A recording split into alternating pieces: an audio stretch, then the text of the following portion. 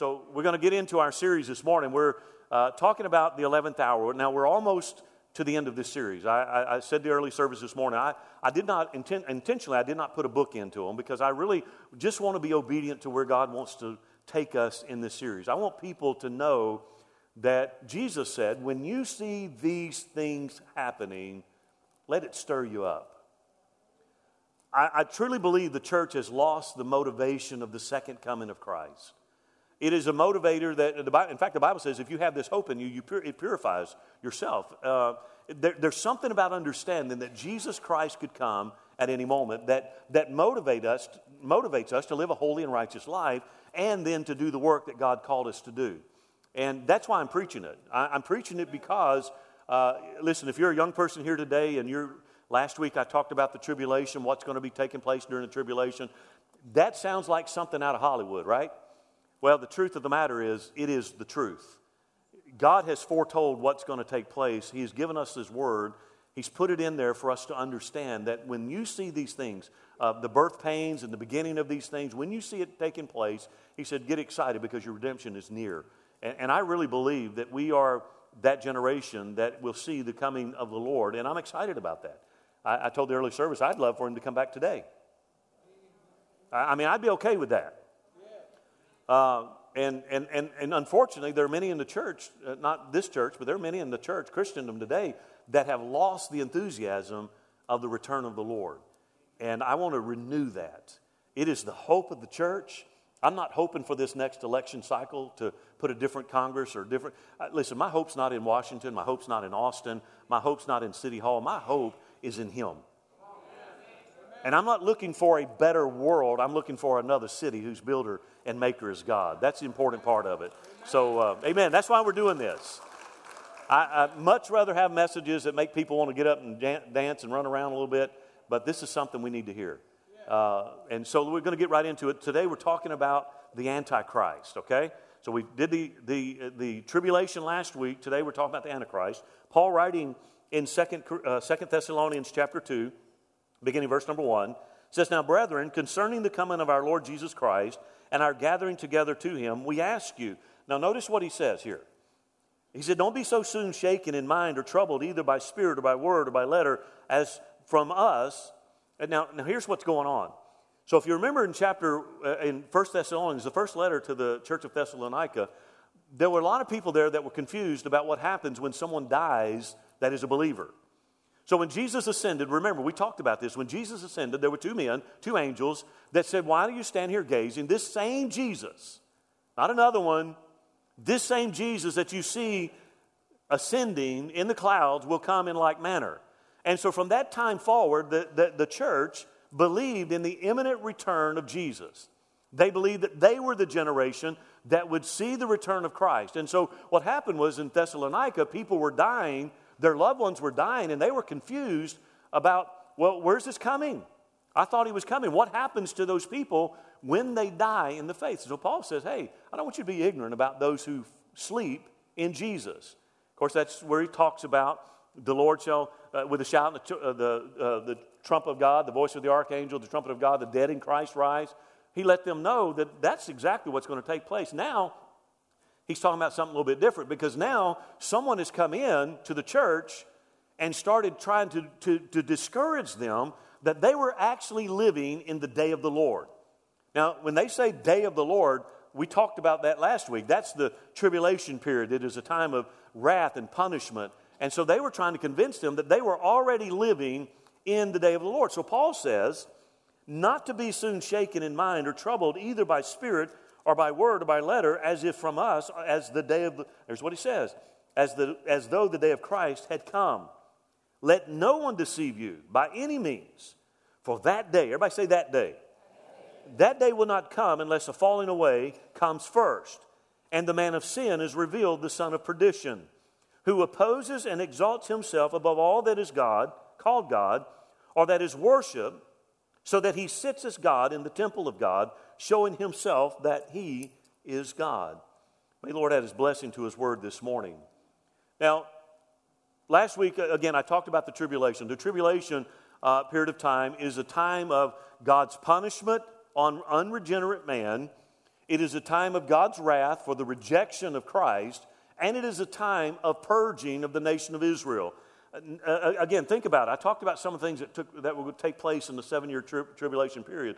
Nature will revolt, and all of hell will be unleashed upon the earth. Remember, the tribulation is so destructive, I tried to give you a little glimpse of what it's going to be like. The tribulation is so destructive that nearly half of all mankind will be killed during the tribulation. It is so intensely evil that Jesus said if the days were not shortened, no one would remain alive.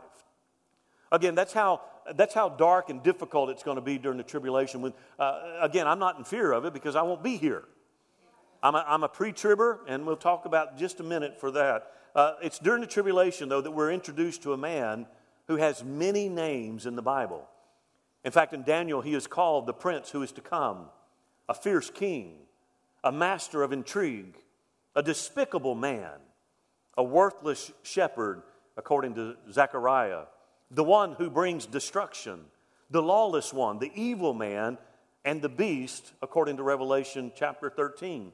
The Apostle Paul says that when the day of the Lord comes, or that the day of the Lord will not come until the man of sin or the son of perdition, which is hell, the son of hell, has appeared. And of course, I'm talking about the Antichrist. Now, let me just clarify one thing. The spirit of the Antichrist is already at work. How many see that today? I mean, the spirit of the Antichrist is working right now overtime in our world. But there is an individual known as the Antichrist, and that's who we're talking about this morning. The Antichrist, let me give you a little bit of information about him. He's the exact opposite of Jesus Christ. Okay? So take everything Jesus is and flip it in the exact opposite. That's the Antichrist. Jesus is the Son of God. The Antichrist is the son of perdition, or the son of hell. Jesus came to save. The Antichrist comes to destroy. Christ came to serve and to give his life a ransom. The Antichrist comes to rule. Christ will set up his kingdom and rule by the word and by spirit. The Antichrist will rule by sword and by spear. Christ comes to bring love and peace. The Antichrist brings hate and war. Jesus sets people free. The Antichrist enslaves people to sin. So again, the exact opposite, the polar opposite. He will be the very incarnation of evil, cleverly disguised as a dynamic, charismatic, and visionary leader. And it's important we understand that. Somebody asked me recently, Pastor, do you believe the Antichrist is alive on the earth, on earth right now? Well, if I believe in the imminent return of Christ, that he could come at any moment, then I would have to believe that he's alive on earth somewhere. Now, we won't know who he is. I'm always amazed at people that write books about the end time thing, about eschatology and the end times, because they want to name names. And they'll go back and they'll come up with some kind of bizarre formula of how they figured out who it was. And I've read names of like Adolf Hitler. I mean, he certainly fits the bill, right? I mean, he was about as Antichrist as you could possibly be. But he wasn't the Antichrist. I've heard Stalin, I've heard JFK, even Walter Cronkite made the list. Can you imagine that? Obama, the Bushes, Trump. I mean, there have been all kinds of people on that list. Listen, I don't believe we'll know. I mean, if the Bible wanted us to know who he was, I think he would have given us insight to see who he was. Or who he is. We won't know who he is. But he will be a cleverly disguised individual, full of charisma. He'll be a dynamic speaker.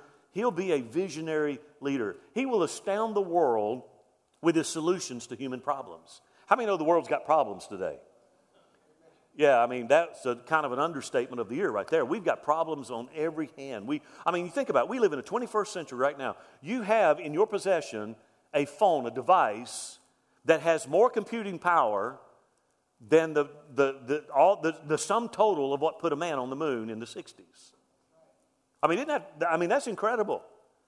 That's incredible. With all the advancements of technology and all the advancements in medical science and all of these things, we still have people dying, children dying today of starvation. We still have people in developing third world nations children that are malnourished and don't have the right vitamins to take.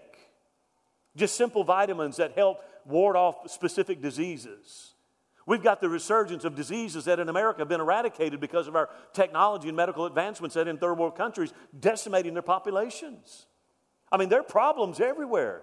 You've got rivers that are drying up. You've got pestilence. Again, all these things. He's going to come on the scene at the right time with this charisma about him, and he's going to have answers for these problems.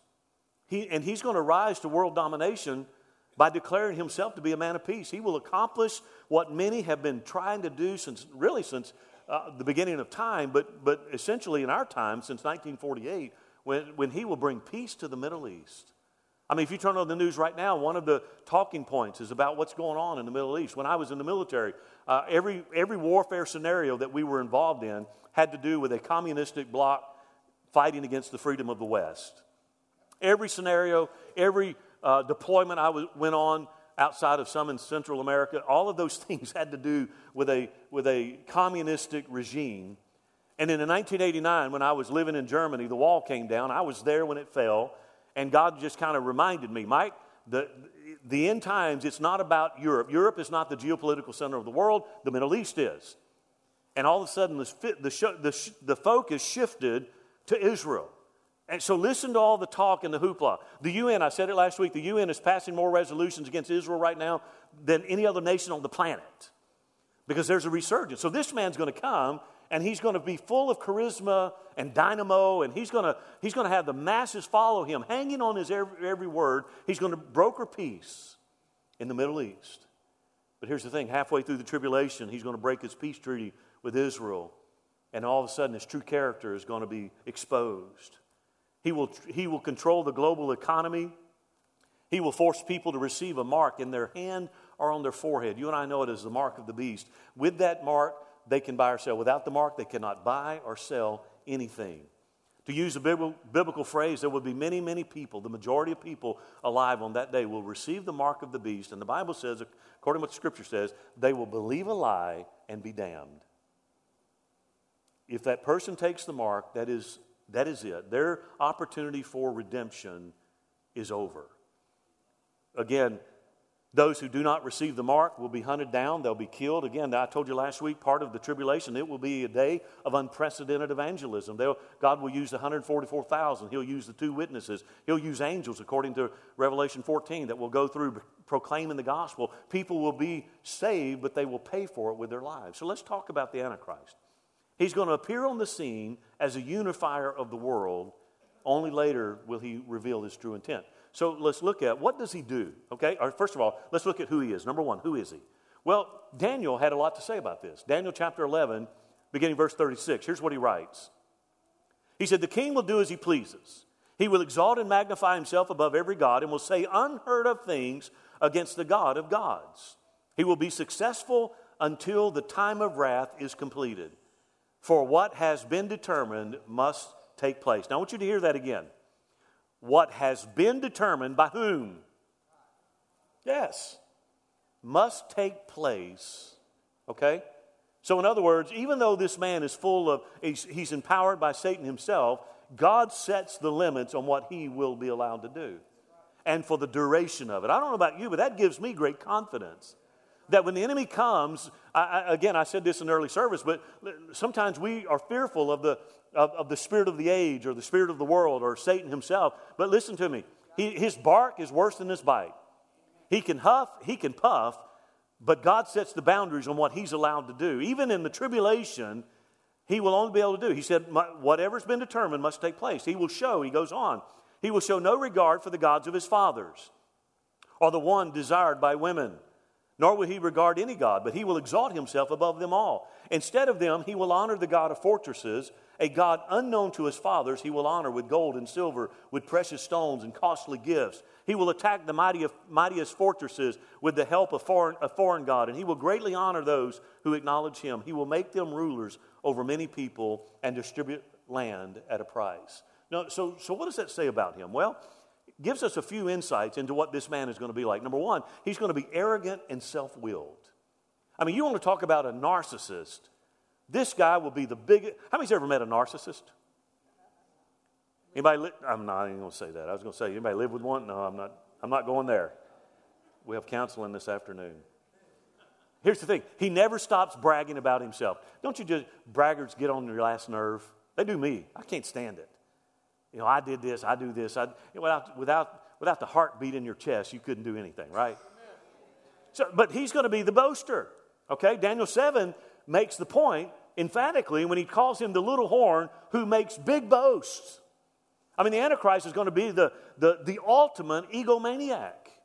He's going to be a blasphemer. He will be deceptive, ruthless, utterly void of integrity. There's a word that we don't hear much about in our society today. Integrity. Maybe now you see why. Listen, your character and your integrity says a lot about your relationship with Him, and I'll leave it at that. Here's another thing about him. He is outspoken in his public opposition to God. Listen to some of the speeches that are being made by the political elites, not just in our country, but around the world. Already you see a shift. They're blaming religion for the world's ills. They're saying if there was no God and there was no religion, that we wouldn't have wars and we wouldn't have famine and we wouldn't have all of it. It's already being talked about. And it's no wonder that out of that sentiment comes this Antichrist who opposes everything about God. He will be very successful initially. His reign, again, is limited by God. That's why in verse 36 he says, a time of wrath. It's a time of wrath. He rejects his own spiritual heritage. Verse 37 says he has no regard for the God of his fathers. Again, whatever spiritual background he comes from, he's going to reject it outright and openly blaspheme God. He will oppose all organized religion. He will set himself up as a God to be worshiped. Again, when he makes that treaty, he's going to allow Israel to start, they're going to resume their sacrifices in the temple.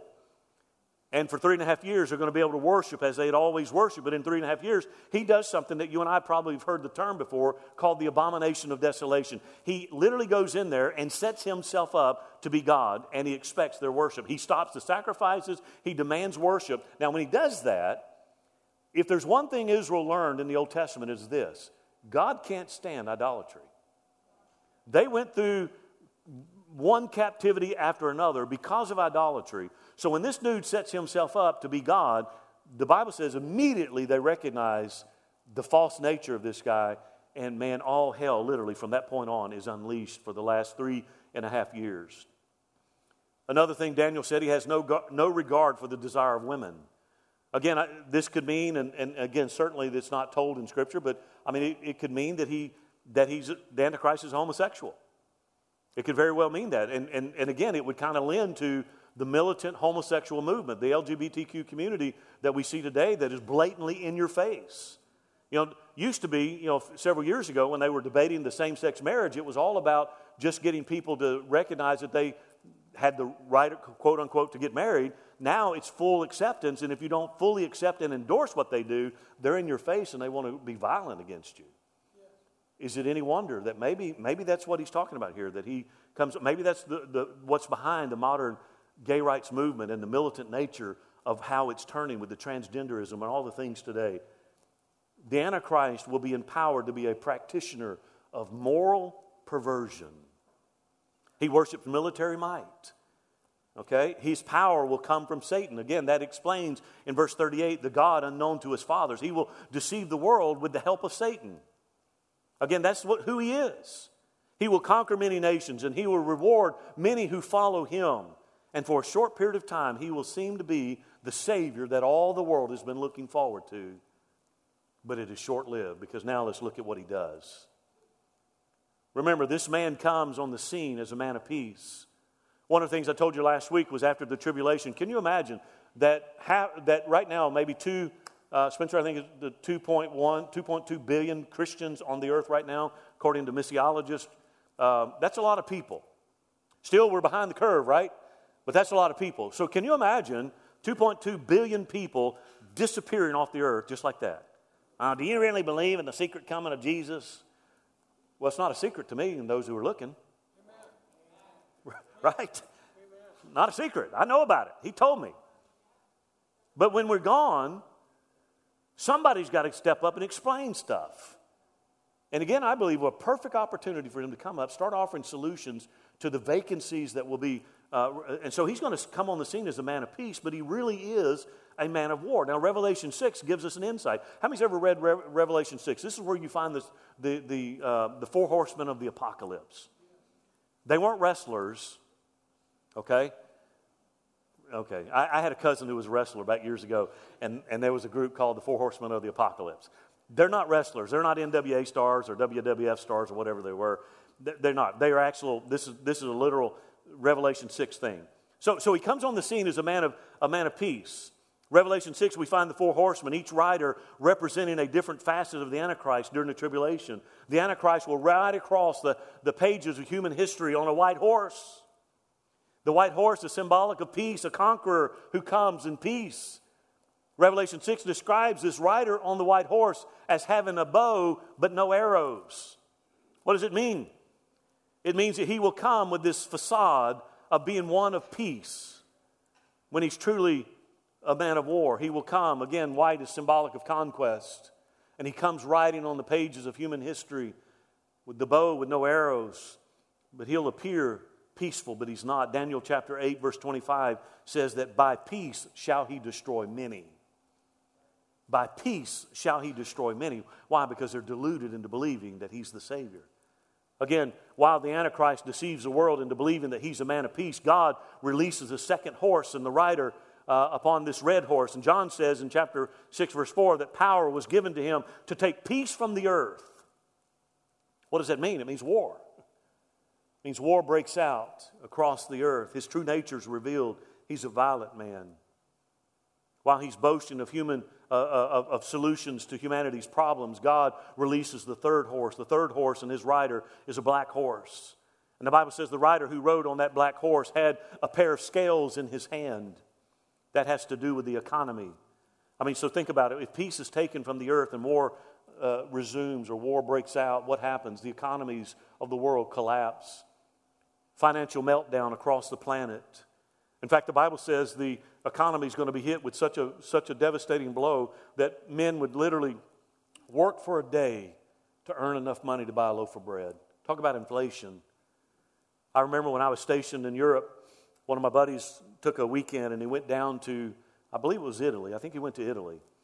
And back then, of course, they've changed the currency over there, but when they were there, I believe it was the Italian lira. It's been a long time, but I believe it was the Italian lira.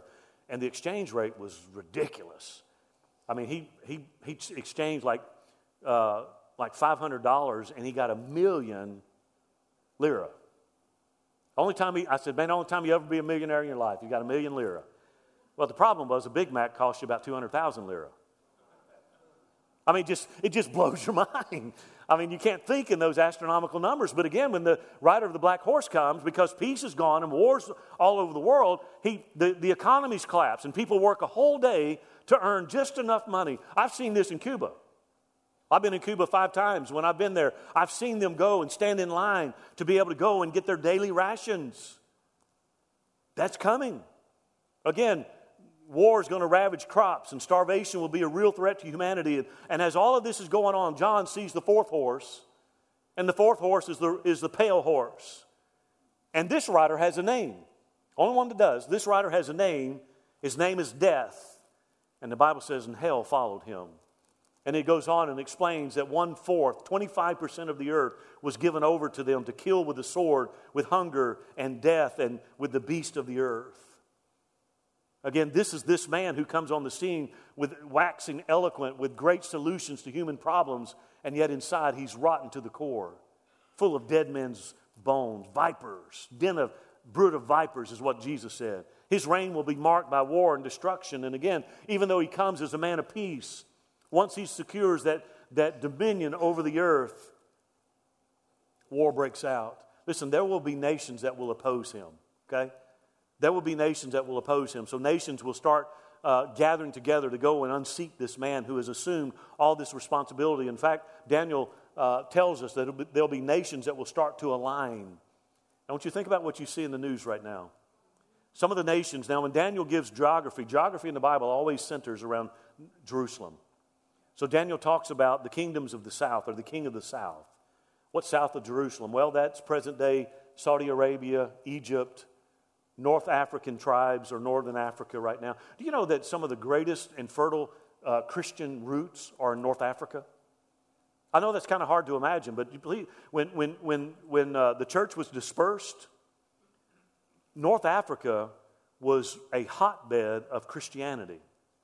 They think they were always Islam and Muslim, but they're not. Their ancestry is rooted in Christianity. And so these nations, Egypt and Saudi Arabia and the northern African nations, are going to unite together to come against this man who has set himself up to be God. And toward the end of the tribulation, he hears a rumor. The Bible says he hears a rumor from the east. So now you have just the southern nations, you have rumor of the eastern nations. You have nations like the Asian nations, and they come, and the Bible says they field an army of 200 million soldiers. These military campaigns will culminate in the valley of Megiddo there in Israel as they take on this madman from hell. You got the armies of the east and the south moving against the Antichrist. Revelation chapter 14 describes the blood of this battle flowing up to a horse's bridle, 4 or 5 feet deep. If you were with us in Israel, and again, we're going to Israel in February. If you want to go, please stop by the hub, sign up. I need to get a head count of who's going to go. But we stood, one of the places that you'll go in this trip is you'll actually go to a cliff, a mountain that looks out over the valley of Jezreel, Megiddo, the valley of Armageddon. And you can stand there and you can look this way and you can look this way and you can look across, and it is a natural battlefield. When I was there a couple years ago, I didn't go the first time I was there, but when I was there a couple years ago, I stood on that mountain and I'm looking down and I'm remembering the story of Revelation 14. And I'm thinking, man, this is where it's going to happen, right here in front of me. And it was a very surreal moment to think about that. Again, at that place, the mightiest armies of the earth will converge in Israel. So we know who he is. We know what he does. So how will it end? How will it end? There are a lot of people today that seem to think, and their lifestyle tends to make me believe they think this, that there is a future battle to decide who rules the universe. Can I tell you, that is not even for debate. There was never a question about who rules the universe. There's not a battle that will ensue sometime in the future to determine who's going to win, good or evil. It's already been decided. It's already been decided. That's why Daniel said that which was determined must be fulfilled. God's already decided the outcome. He's already told us exactly how it's going to unfold. So how will it end? Well, Daniel 11:45. I love what he says here. He said, he will pitch his royal tents between the seas at the beautiful holy mountain. He's talking about Jerusalem. He's going to set up his headquarters there in Jerusalem. And here's what he says. Yet he will come to his end and no one will help him. Now think about that. As the Antichrist prepares to go to war, he sets up, again, his military headquarters near Jerusalem, the beautiful holy mountain, somewhere there between the Mediterranean Sea and the Dead Sea. And that final battle will take place again in the valley of Jezreel in Megiddo. The Hebrew term is mountain of Megiddo or Har Megiddo, which you and I know as Armageddon. That's where it's going to take place. Here's the thing. As evil and destructive as this man was, his end will be sudden, swift, and unexpected. There are passages in Daniel that kind of give us the idea of just how quickly, again, this man sets himself up and he comes. He's the Antichrist. Everything Christ was, he's the opposite. And you would think somebody ruthless like that and powerful like that, empowered by Satan himself, would be a formidable enemy. But Daniel gives us some clue of how quickly his destruction comes. In fact, Daniel 2 says, he describes it like the rock that hits a statue. If you've read Daniel 2, you know what I'm talking about. That big old statue that Nebuchadnezzar said the rock that came and smashed those bronze and clay feet. That's how fast it will be. How about this one? Daniel 7 says it will be like the court that passes judgment. Anybody ever gone to court to be with somebody? Let me just rephrase it like that. Hey, we believe in prison ministry. If you're going to do time, call me and I'll set you up and we can get you working. No, I'm just kidding. But so here's what happens. If you ever watch Matlock, okay? Everybody's watching Matt. So whenever the judge renders verdict, what do? The defendant, the guilty one, he doesn't say, well, can I go out to Chili's with my family and then I'll report to prison? No. Doesn't do that. If you're standing there in court, you stand up, all rise, he comes, do you have a verdict? Yeah, I do. Guilty. When he smacks that hammer down, that gavel, and says, okay, guilty, and renders verdict, they immediately, the bailiff and the sheriff and or whoever the officers are, immediately slap you in handcuffs and they lead you out of the court. Do not pass go. Do not collect $200. You go straight to jail. That's what he's saying. This judgment's going to come on the Antichrist like a court that passes judgment. Again, the end comes, Daniel 8, without human power. It's not something that the nations come up with some spectacular weapon to defeat this man of hell. No human power. Daniel 9 says the end, that is decreed. Decreed. It's settled. It's done. Daniel 7:11 adds that the little horn, after the little horn, who's the Antichrist, is judged, what happens to him? He's cast into the blazing fires of hell. The Apostle Paul in our text this morning, I didn't read down far enough, but in verse number 8, he describes it like this. He said, and then the lawless one will be revealed, whom the Lord Jesus will overthrow with the breath of his mouth and destroy by the splendor of his coming. Listen, if you've ever wondered if you're on the winning side, if Jesus Christ is Lord of your life, we win. We win. And listen, I know that life can be bad. How many's ever had had bad things happen in life? Sure. Here's the good news. If you're a believer in Jesus, this is as bad as it will ever be. I'm not minimizing how bad it is. I'm just trying to remind you that what awaits us, eye hath not seen, ear hath not heard, nor has it entered into the heart of man the things that God has prepared for those who love Him. I say stay the course, hang in there, because you know what? When the time is determined, that's it. It's over. I mean, don't you picture this? Millions of soldiers gathered in the Middle East, gathered in the valley of Jezreel, and they have all the latest technology as far as their weaponry, high-tech weaponry. They have more than enough firepower to destroy the earth several times over. And they fully intend on using and exhausting their arsenal of weapons against one another and against the beast. They gather there, and as they're engaged in warfare, something captures their eye. The peripheral vision sees something coming out of the sky. And for a moment, they stop their warfare as combatants of each other, and they turn their attention to what they see in the sky. Again, these unregenerate men cease fighting each other, and they look and they see Jesus on this white horse. As He begins to descend from heaven with the armies of heaven, which is us. As the armies of heaven follow, as Jesus comes riding on that horse, the Bible says they cease their fighting and they turn their weaponry toward heaven, toward the sky. Orders given to fire away. I want you to picture this in your mind. And as they begin to pull the trigger or launch those missiles or lasers or whatever the technology is at that time, when they begin to shoot, they miss their mark as Jesus literally just opens His mouth, and with the breath of His mouth, He blows them all away. It's over just like that. Amen. We're on the winning side, church. See, the battle's over before it starts. Men will run, and they will try to find death, and they'll try to find a place to hide, but they can't, because the great day of judgment has come, and no one can escape. I read it last week, but I'll read it to you again. John gives us a picture. He takes us in time forward to see this event. And here's what he writes in Revelation 19. He said, I saw heaven standing open, and there before me was a white horse whose rider is called Faithful and True. With justice he judges and makes war. His eyes are like blazing fire, and on his head are many crowns. He has a name written on him that no one knows but he himself. He is dressed in a robe dipped in blood, and his name is the Word of God. The armies of heaven, that's us, were following him, riding on white horses, dressed in fine linen, white and clean. But that's not all. He goes on in verse number 19. And he said, Then I saw the beast and the kings of the earth and their armies gathered to make war against the rider on the horse and his army.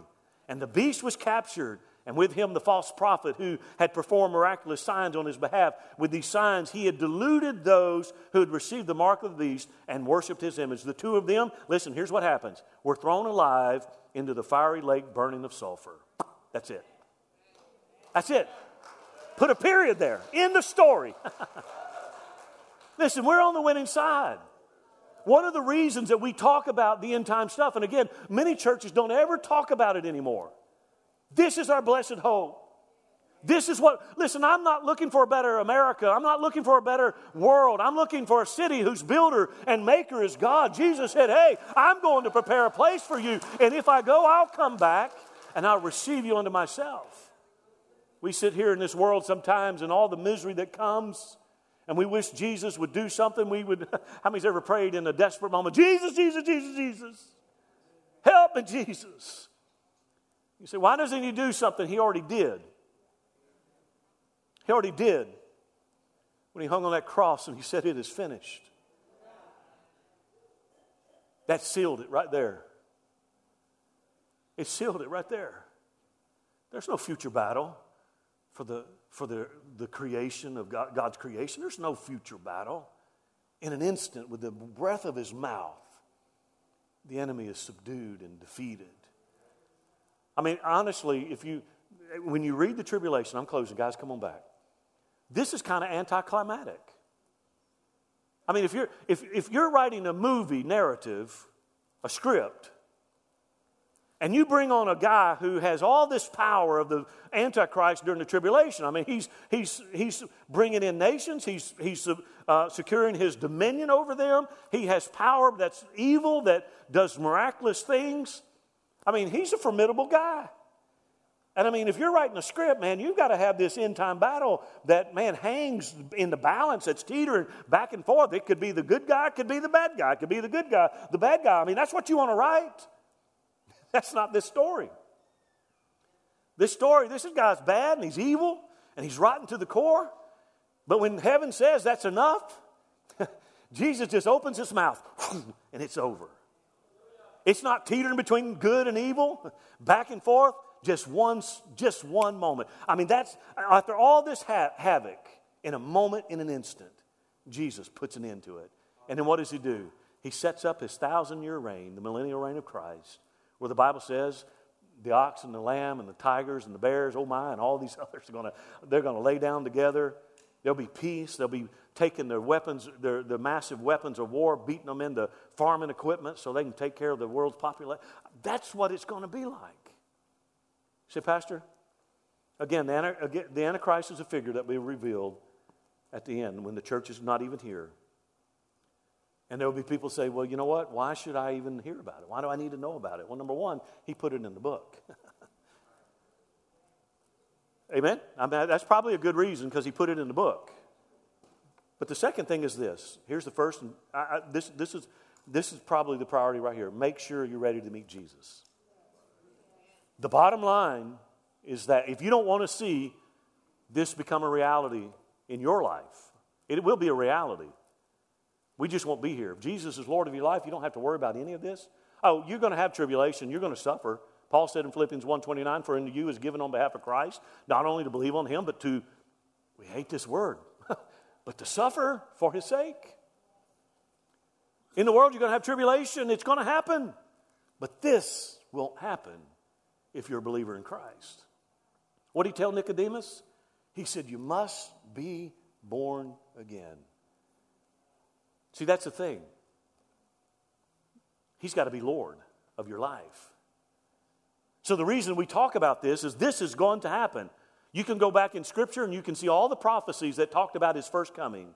I told you last week he came, the first time he came, wrapped in swaddling clothes. He was God's expression of compassion and love for humanity. Second time, he ain't coming like that. He's coming as judge and as the righteous king. You can either bow and make him Lord and king now, or you can do it in the future where there's no hope. So the first thing is, the reason we need to know end time stuff is, are you ready to meet Jesus? If you're not ready, you need to get ready. Again, this is not scare tactic. This is just a reality check. None of us has a promise of tomorrow. Hebrews 9:27 says, it's appointed unto man How many times? Once. To die and then the judgment. You can validate that scripture just by picking up the obituary. Every single day, there are names in the obituary of people whose time came. I've heard people say, oh, but they were so young. When he says it's time, it's time. So you need to be ready to meet Jesus. And the only way to do that is confess him as Lord of your life. The second thing is this. The church has to awaken, and I'm not talking this church, but I'm talking the body of Christ in general. The church has to awaken from its stupor. We've got more churches today interested in becoming the biggest church of town than they are building the kingdom of God. And that's got to stop. We got churches that, I'm going to say it anyway. We celebrate transfer growth. And listen, I understand there are times that God moves people to different places. But we want to celebrate that rather than celebrate new believers, converts. Right? That's got to stop. See, one of the reasons that the end times, it's a motivator to us to be salt and to be light in a different world. Why do we do all the outreaches that we do here? It's because, you know what? I'm not going to change the world inside the church. I'll change the world outside. That's the truth right there. When I was a kid growing up, people would stop by the church, and they still do randomly. But the majority of people today, you got to go out where they are because they don't believe what we believe. They don't see any rationale in what we believe. Well, I'm saying it needs to motivate us. If Jesus is coming soon, then every one of us need to be busy about the kingdom's business, reaching lost people with the gospel of Jesus Christ. It is our responsibility, church, to reach the lost people by bringing them into the saving knowledge of Jesus Christ. How many of us here today, as I close, know somebody that's not ready to meet Jesus? Listen, we all have in our circle of influence, we have family members, we have colleagues at work, we have neighbors, people, acquaintances that we know that are not ready. And people say, Pastor, how do I reach them? Do I go up and tell them they better get right with Jesus, or a locust the size of a horse is going to come out of hell and sting them and they're going to want to die? I wouldn't recommend you telling them that. They might call a short bus after you. I wouldn't tell. But here's the thing. The things of the Spirit are spiritually discerned. I've taught on this on Wednesday night because it's important. It is a spiritual thing. And without divine illumination, none of us can understand this right here. None of us. So if you have someone, again, we should be salt and be light. How many understand light is very present and visible?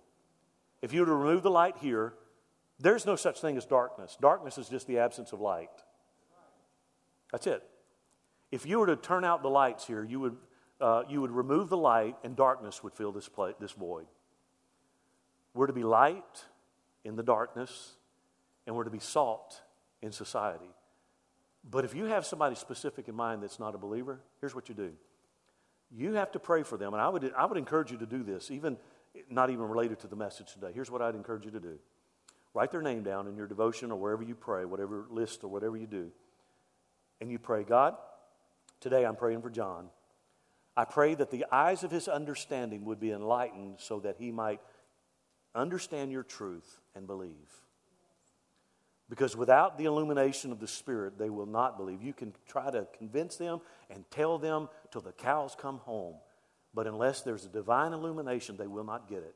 God, may the eyes of their understanding be enlightened so that they might see your truth and believe it. And then let's go and do the work that Jesus called us to do. Don't you stand with me this morning.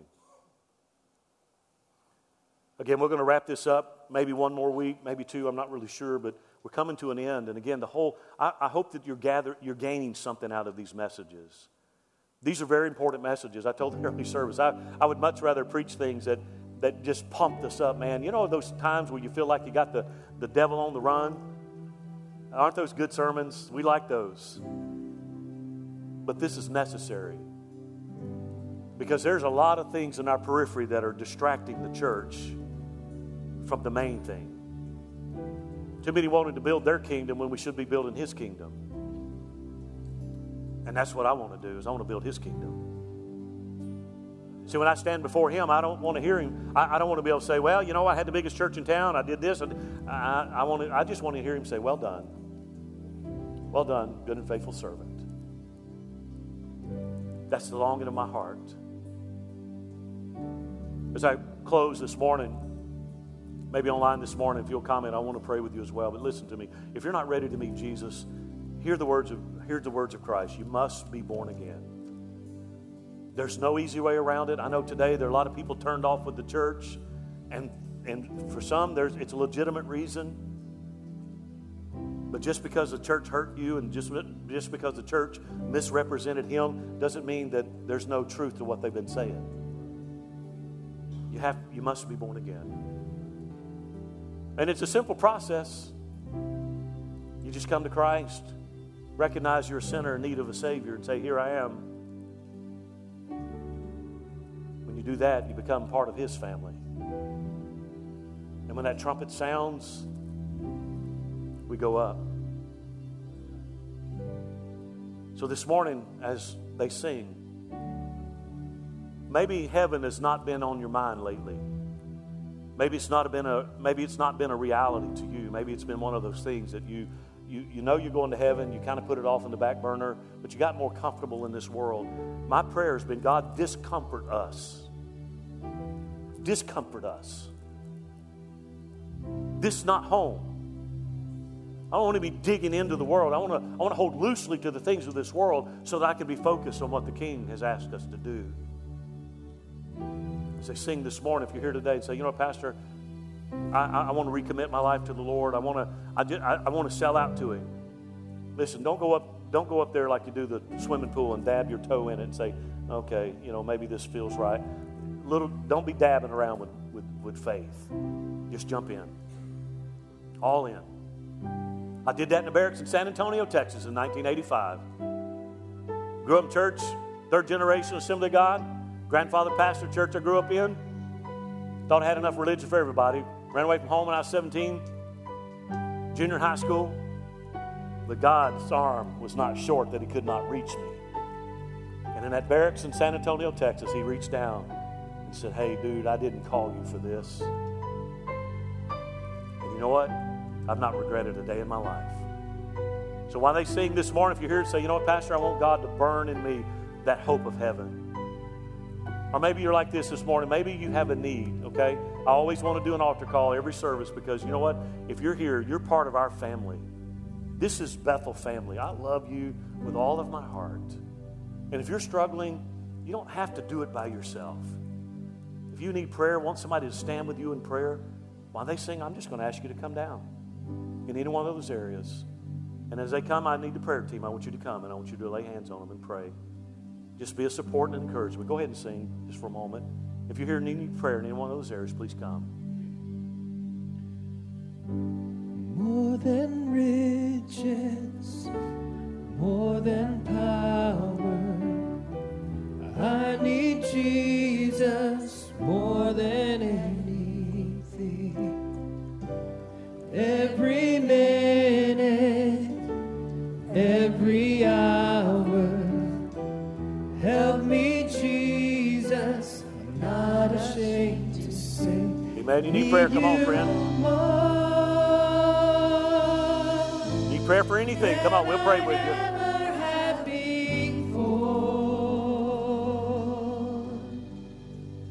I need you more than I ever had before. I need you more than I ever had before.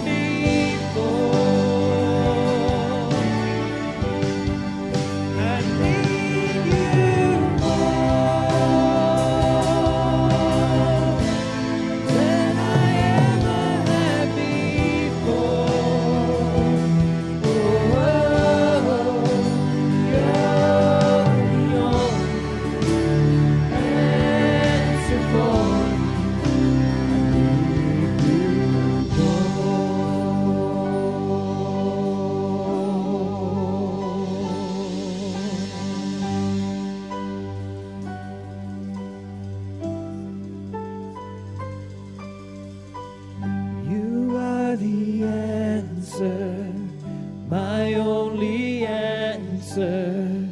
I need you, Jesus. Oh, I need you, Jesus. You are the answer, my only answer. I need you, Jesus, more than anything. You are the answer, my only answer. I need you, Jesus. Oh, I need you, Jesus. You are the answer, my only answer. I need you, Jesus, more than anything.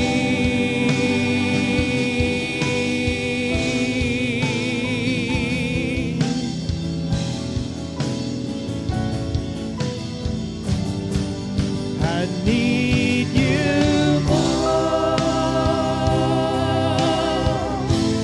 than I ever had before. I need you more than I ever had before.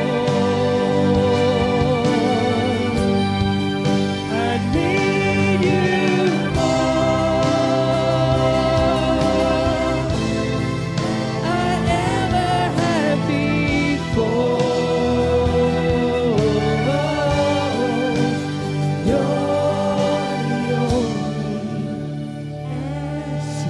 you're the only answer for me. Lord, you're the only answer for me. I need you more. Amen. He's the answer, church. Every question you have, He's the answer. The only answer. Listen, I love you this morning. Thank you for just being you. Thank you for loving us, loving Him, loving our community. Until Jesus comes. Somebody asked me, Pastor, when are we going to slow down? I said, I guess when the trumpet sounds. We'll probably stop then, right? Until He does. Until the trumpet doesn't sound. Until we got work to do, church. Again, don't forget tonight. Don't forget, if you're new in our church family, stop by the hub, sign up. We'd love for you to be part of our lunch on the 13th. Father, today I love you so much, and I thank you. I know lunch is prepared for our youth event that they're doing. Bless them in their time together. The Speeds, Lord, thank you for what they do and are here today. Have honored us. We bless them. Youth of North Texas, we bless them.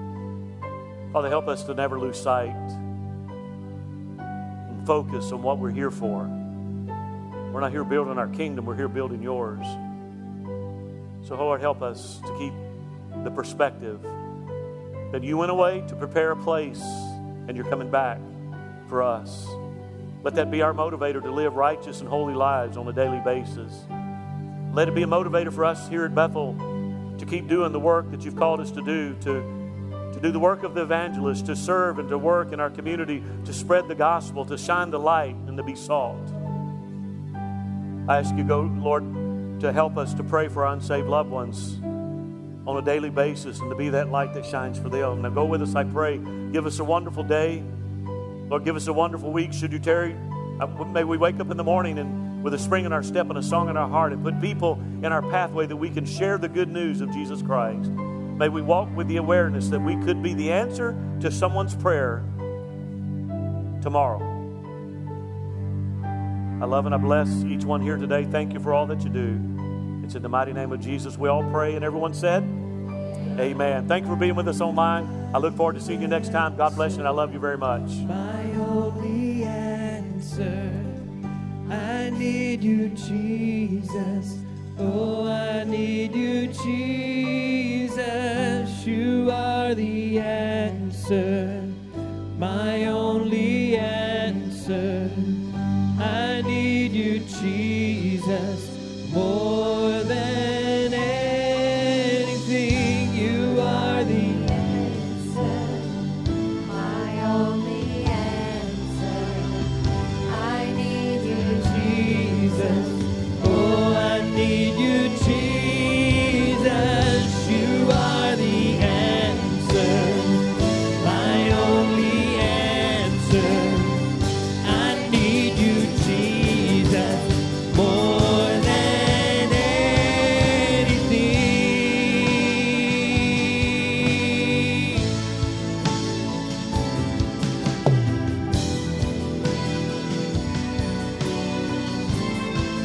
I need you more than I ever had before. I need you more than I ever had before.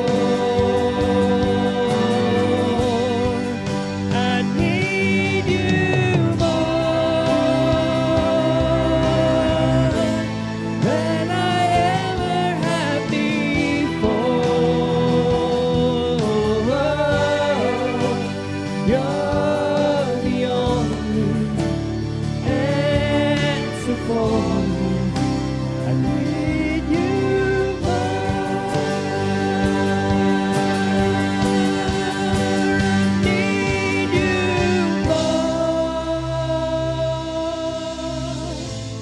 than I ever had before. I need you more Than I ever had before. I need you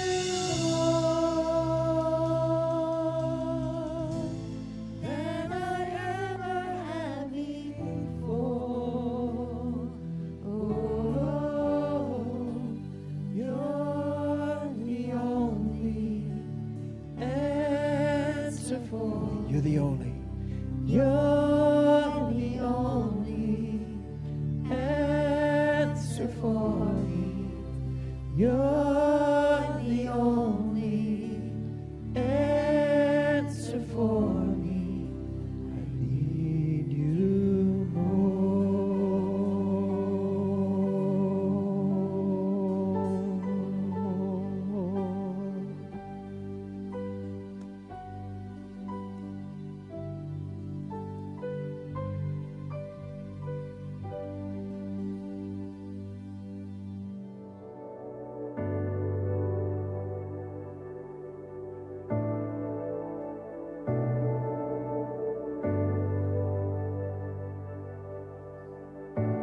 Can't go back to the beginning.